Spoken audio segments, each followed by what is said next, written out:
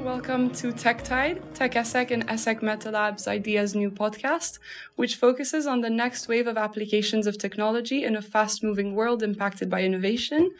Today, we are treating the exciting topic of ChatGPT, which, as you may already know, has already managed to implement itself at a global scale, and particularly within schools and universities.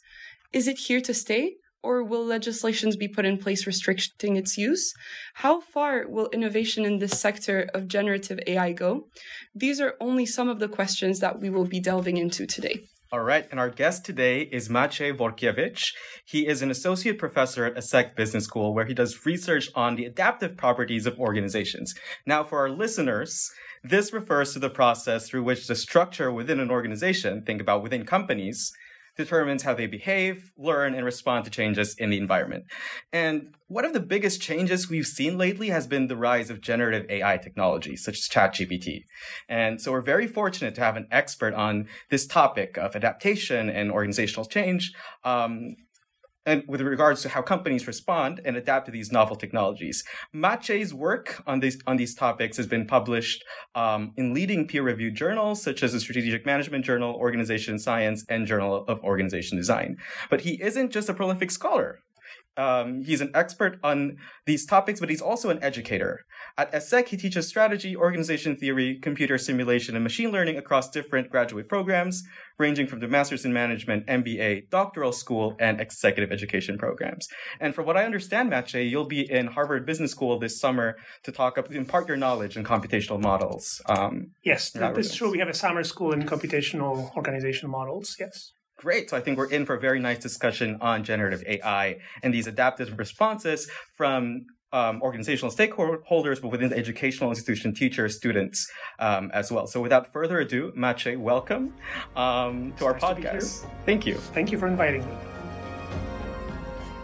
So, Carla, before we pick Maciej's brain on these topics, let's remind our listeners about what the context is and what do our listeners have to know to understand the core of our discussion moving forward. Yes, so for some context on ChatGPT, so ChatGPT is a language model created by OpenAI. It has revolutionized the way we interact with artificial intelligence, mostly because it has become very, very affordable and a lot of people can delve into it. As there is a free version, but also a more advanced version that people can pay for it.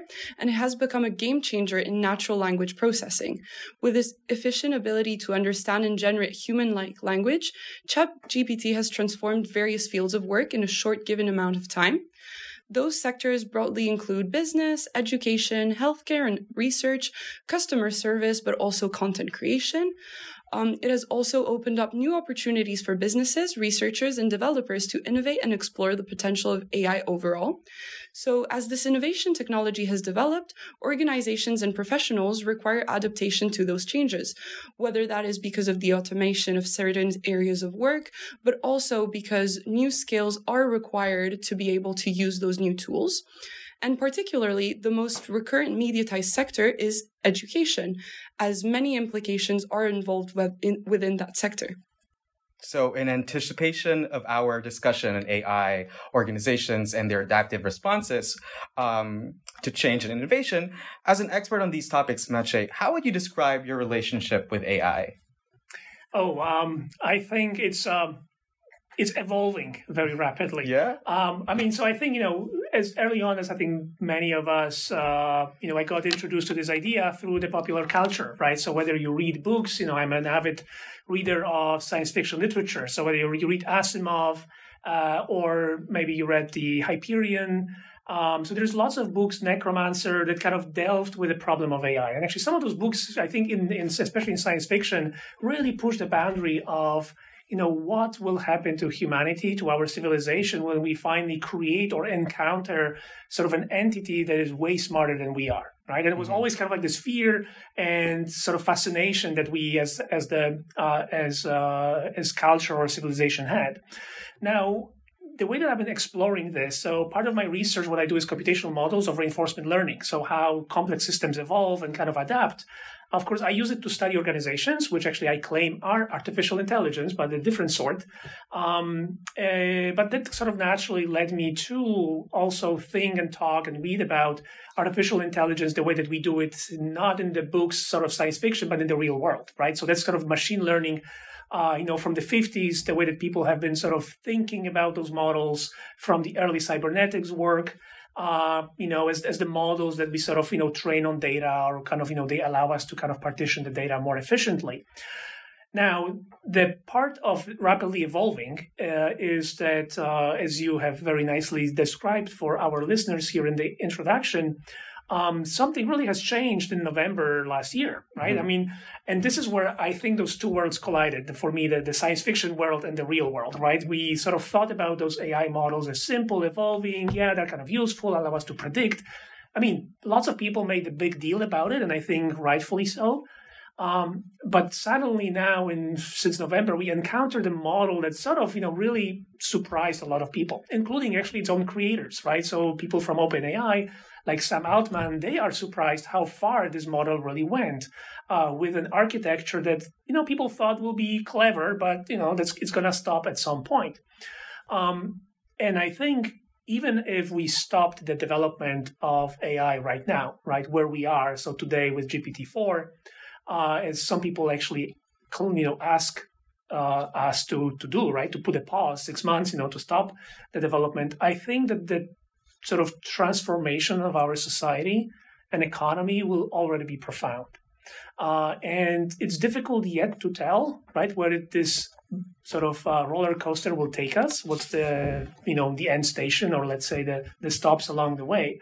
But I think it's something that we can't ignore, and we really need to pay attention to. You said that organizations are an artificial intelligence.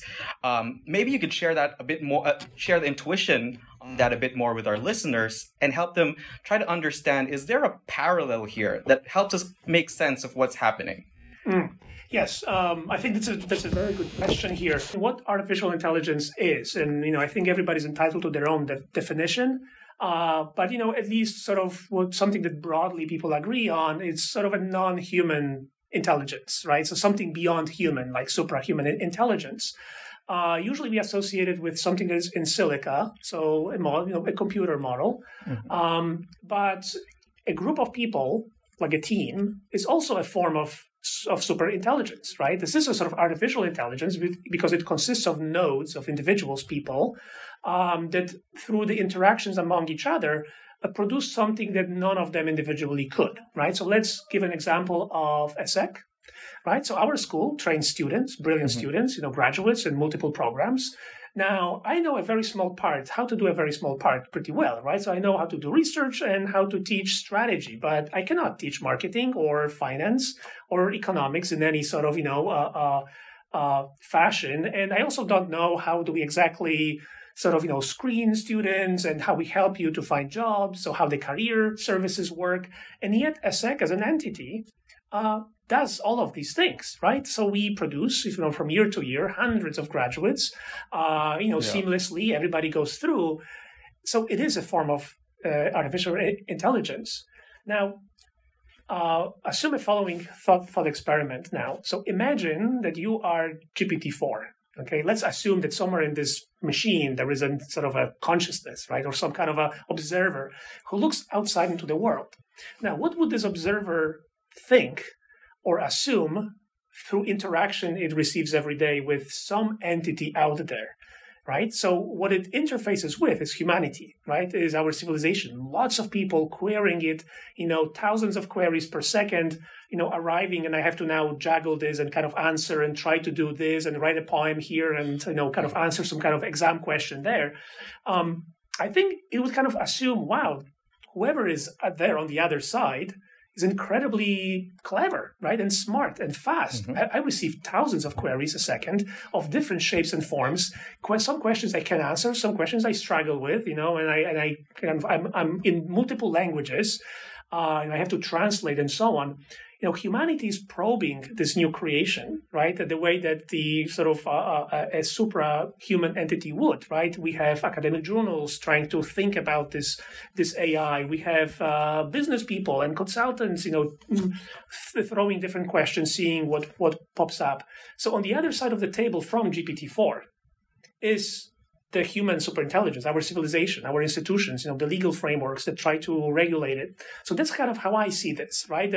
And of course, within that civilization, we have this sort of smaller globules or modules, which are companies, business schools, which are also those kind of, artificial systems built of humans that process information, make decisions, consume resources, and then kind of, consume energy and then produce something in the form of products or services, to other entities and to individuals.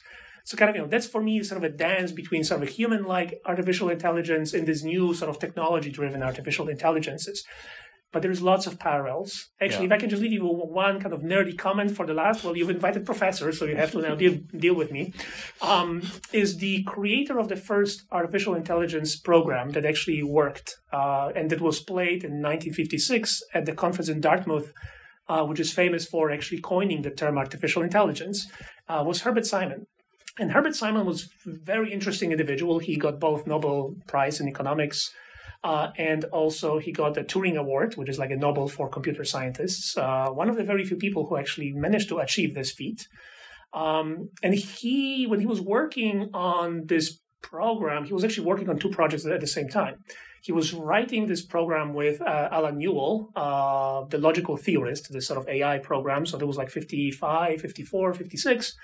But he was also working with James March on the book called Organizations, which was about this other side of artificial intelligence. So how organizations work, operate, make decisions, adapt, and learn. And the work happened at the same time. And the last thing is that, sort of a piece of trivia, the first AI program was run not on a computer, because computers were very expensive back then.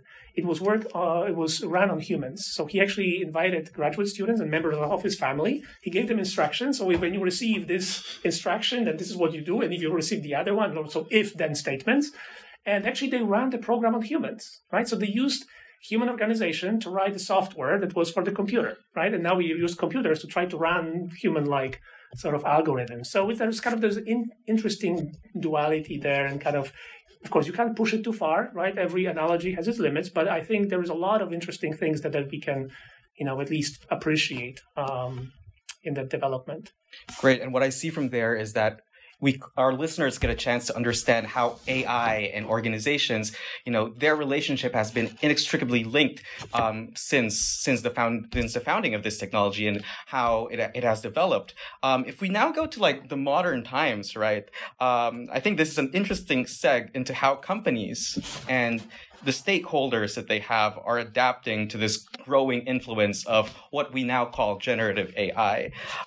So let's bring this discussion now to how businesses are incorporating it into their strategies and the potential benefits that come with it. So Maciej, how do you characterize how generative AI is now impacting how companies adapt to this technology and sort of organize to it?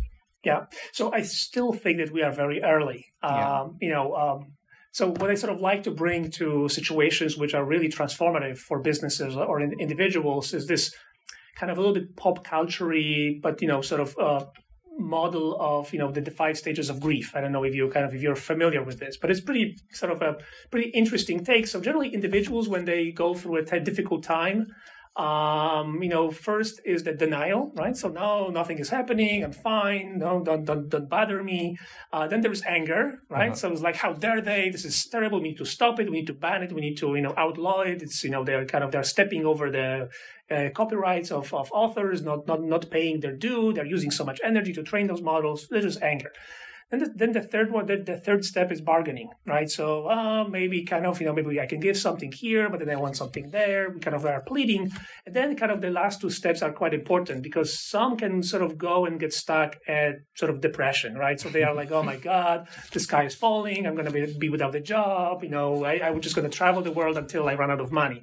Or there is sort of adaptation and acceptance, right? So this is going to transform us. And I think that if you look, and we actually have done it, we've done some surveys early before the generative AI came into scene with the traditional AI, right? So all those models that we already had before. And the companies were sort of all over the place, right? Some of them recognized, this is important and we are thinking about it. Some of them were like, we have a pilot project. And some of them were really thinking already quite far along the way, AI will actually become the integral part of how we do things. Just for clarification, by traditional AI, do you mean like the symbolic pre-machine learning type of AI? No, the machine learning type of AI, right? But not the sort of the generative based on transformers, right? Got it. And I think, because we had a lot of models along the way, right? Anything from logistic regression through sort of support vector machines, random forest, there's a lot of models.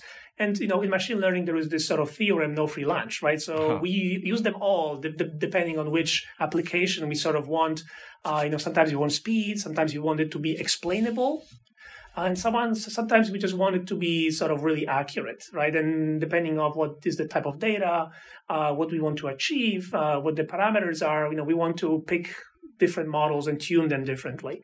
And there's been kind of like we knew that, you start with the simple sort of linear models and then you go towards those deep neural networks and you get more and more sort of oomph, from more data. The generative AI changed something. And this is where kind of part of my also research comes into play. So the way that the complex systems behave is that very often when you push the complexity further and further, you increase the size of the model. You start getting emergent properties. So suddenly the model acquires new features or new capabilities because now sort of it can do more magic, right? It can, let's say, dedicate part of the sort of network or part of the model to specialized tasks. So it's not just sort of simple linear increase in size of the model that produces linear increase in the output or the capabilities. Sometimes you have those thresholds. And I think this is what we are observing with the GPT 3.5 and now 4, is that the quantity actually really translated into much more, right? And that's also something that the OpenAI was quite surprised. We don't know exactly how many variables the GPT-4 has. Around 1 trillion, this is what I've heard, around 1 trillion is what people throw around.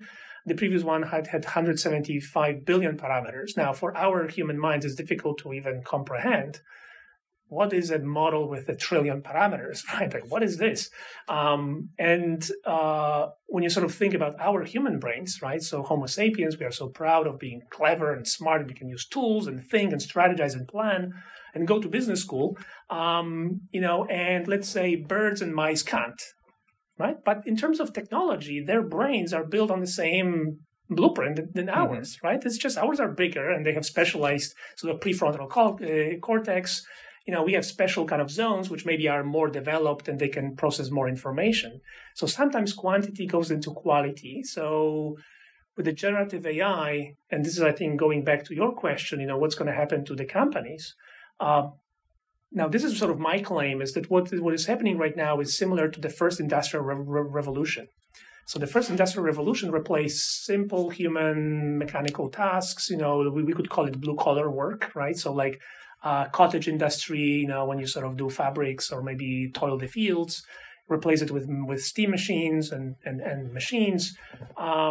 But it has produced huge transformation of economy, right? The bourgeois class, the sort of, the migration of people from the villages to cities, pressure in those cities in terms of, the social revolts. I mean, communism, all of this was kind of a product, coming back from the first industrial revolution. The second industrial revolution, electricity, was kind of cute, right? Oh, now we have lights, it's warmer, but it really didn't really lead to, maybe the machine got a little bit more efficient, instead of steam and heat and everything and noise, now we have electric, which is sort of better. The third one, computers, internet, was also cool. Now we can buy online and, we have lots of entertainment. We don't have to go to cinema. We can just watch movies at home. But this one, again, is sort of going after some of the things humans do. Right, so we humans ran to the cities away from the first revolution to hide there in our, knowledge economy. Kind of living in a somewhat self-assurance that now we're fine. Right, the life is good. We can sort of work for here. Insert your favorite company. Travel the world, hang out with my friends.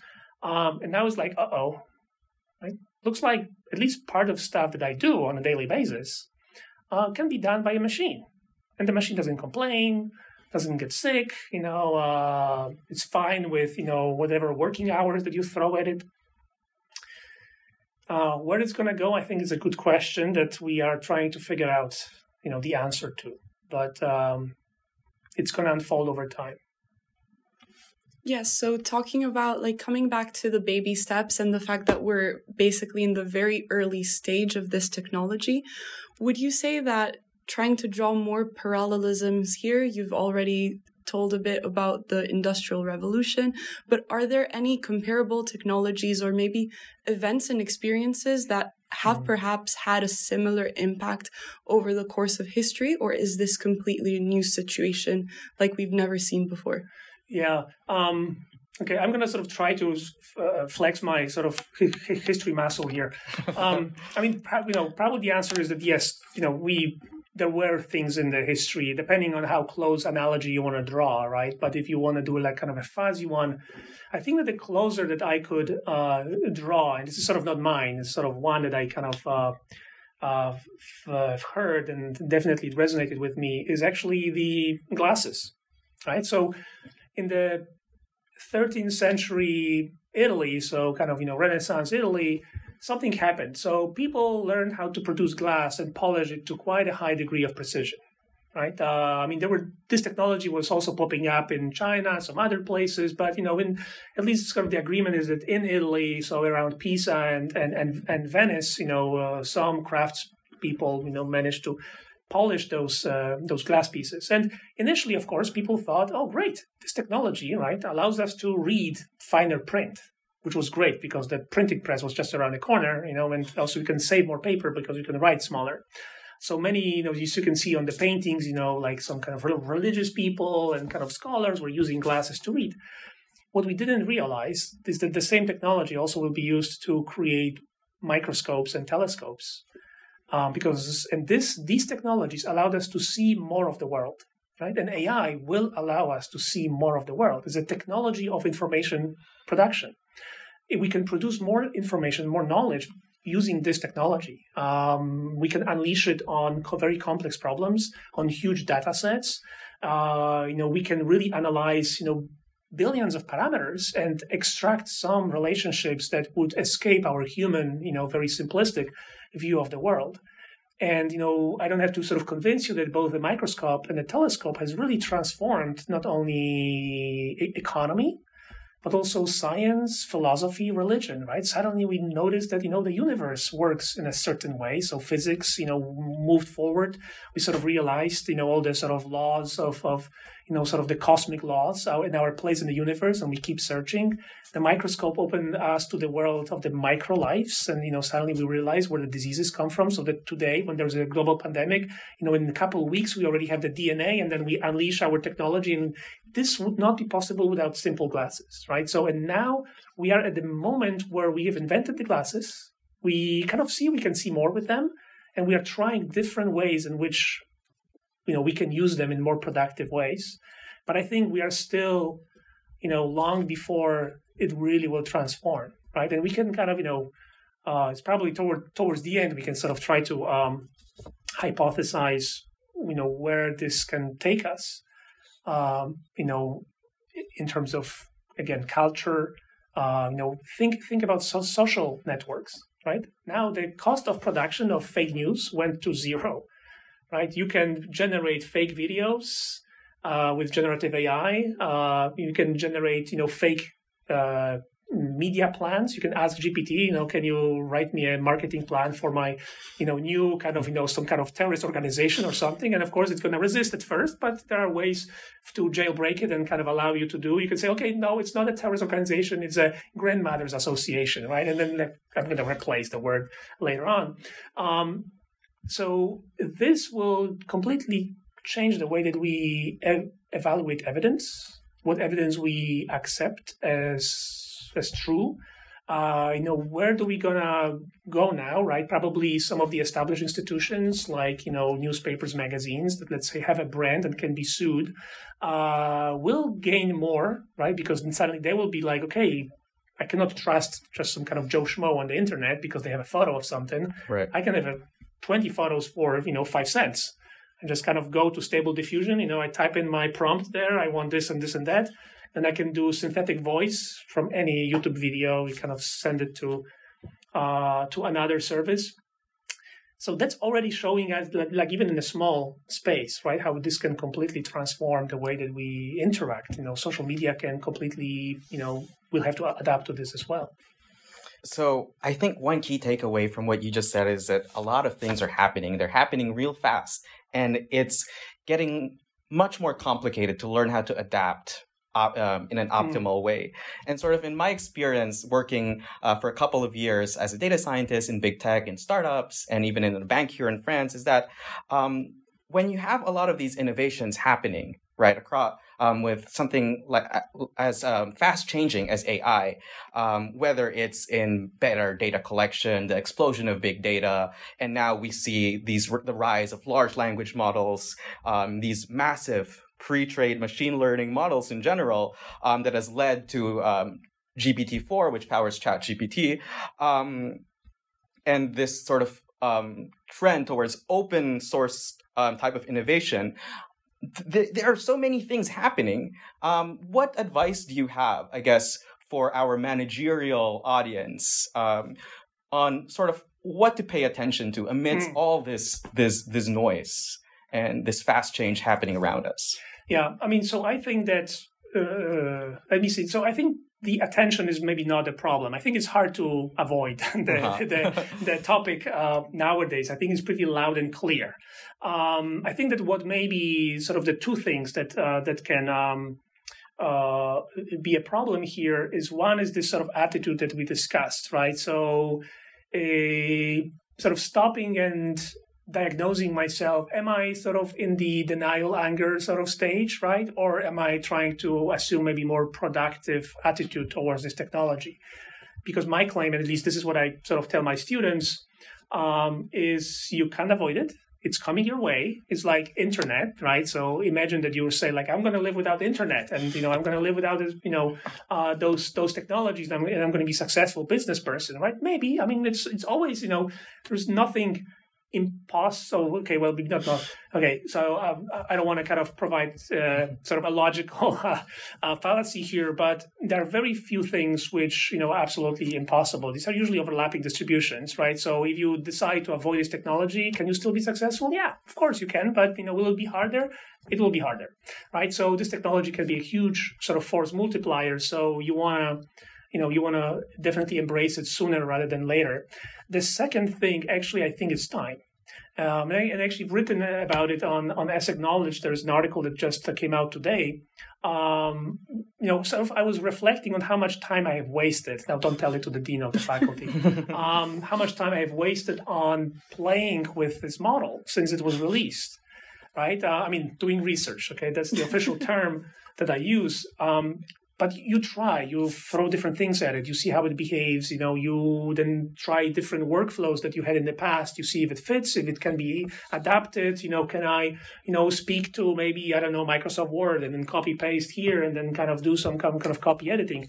This all requires time. Now, I'm in a sort of good position that, I'm sort of partially paid to kind of, do research, which sometimes involves wasting time or spending it on things like this. But what about people who are working? They have deadlines, projects, they have to deliver, right? To what extent they have time to experiment with this technology? And what we see with those, as those models become more and more complex, right? For example, one big skill to develop is, how do I work with this technology, right? What prompts do I use? How do I sequence my questions? Do I write one beautiful Baroque prompt that has every potential thing that I can think of, or do I write a rough draft of a prompt and then I kind of provide subsequent prompts in order to get what I want? Kind of I sort of cascade, try and kind of and try to bring it on track. All of this, it requires some certain feeling, right? So depending on what I do, and also as those models evolve, very few people actually notice difference between GPT 3.5 and 4.0, right? So everybody still talks about ChatGPT. And many people say, like, yeah, I tried it, right, last year, and I came away unimpressed, But GPT-4 is a completely different model from the point of view of what it can do, right? It's like a huge step up. So you may come back with the things that the GPT-3 couldn't do.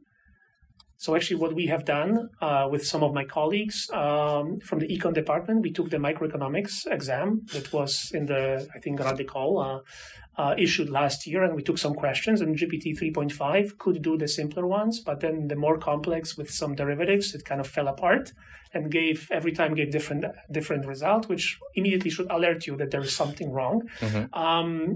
But then we threw it into the GPT-4, and it gave beautiful. It actually gave such an answer that it can be a solution key, even better than a solution key, right? And it went step by step, and you can say, okay, now do it in verse, as a sonnet, and it will do it as a sonnet.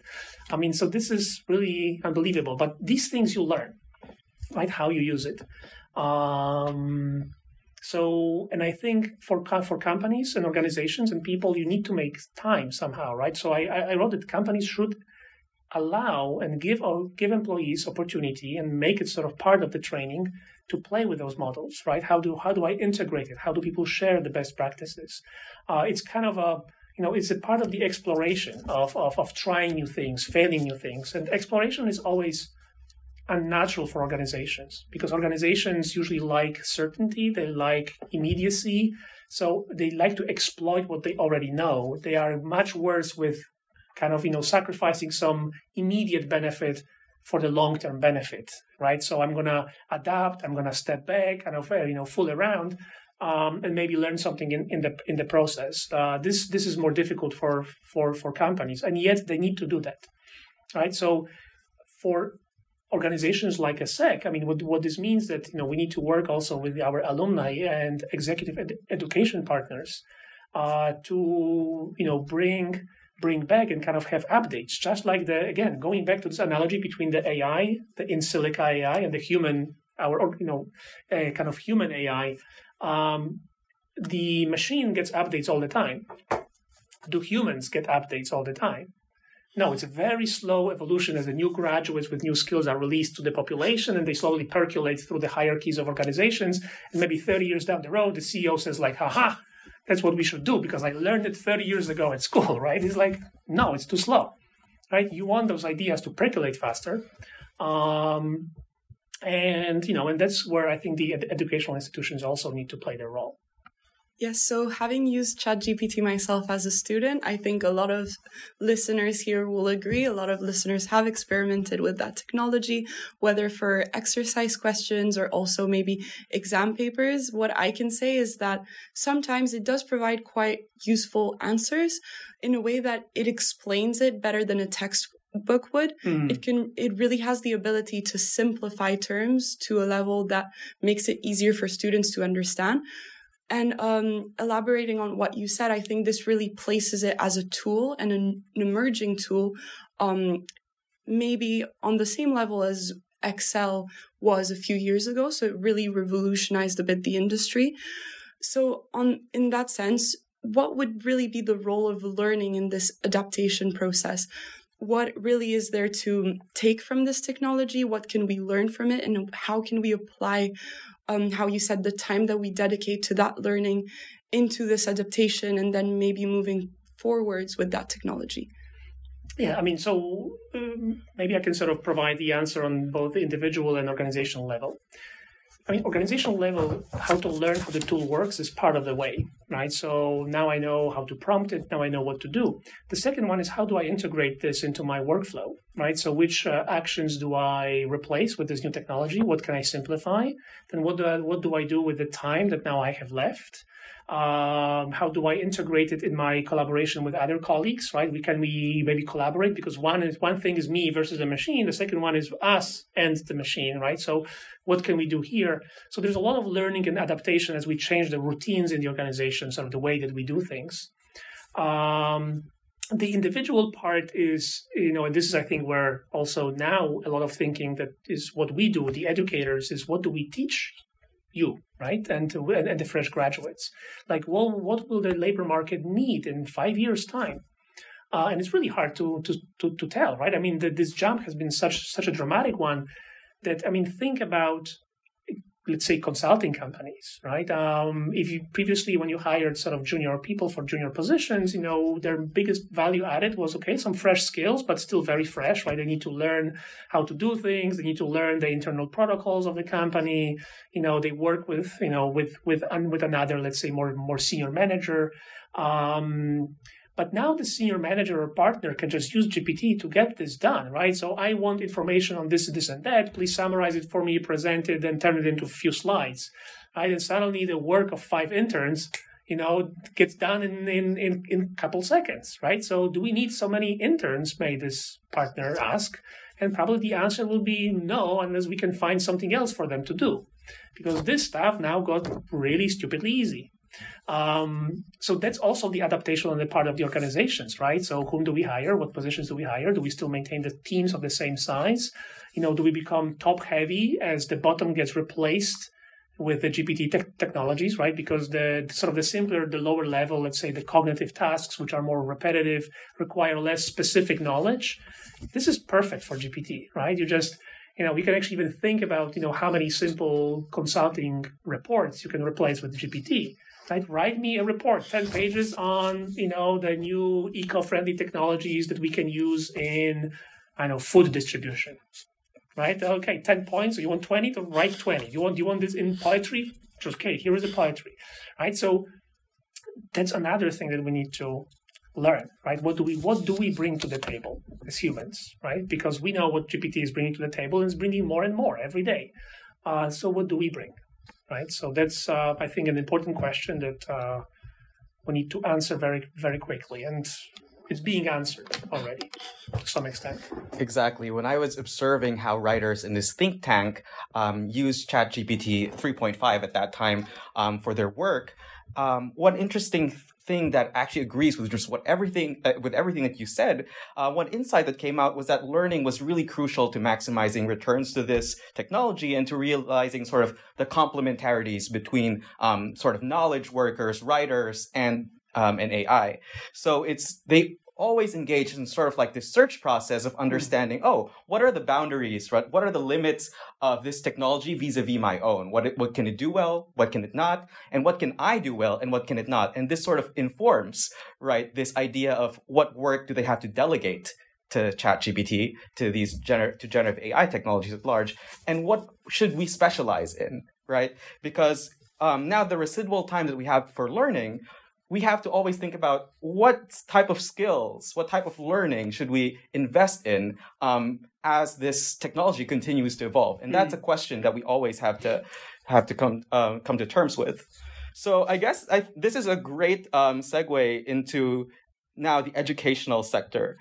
So we hope you enjoyed this first episode of Tech Tide, TechESSEC and MetaLab's Ideas new podcast on ChatGPT within the sector of education. New episodes are expected to come in the future, so to keep in touch with TechESSEC and ESSEC MetaLab's latest updates and news, don't hesitate to follow us on our social media platforms. Thank you. Thank you very much, Maciej. Thank you, Maciej. Okay, Carola, Sam, thank you very much for doing this. It's been fun.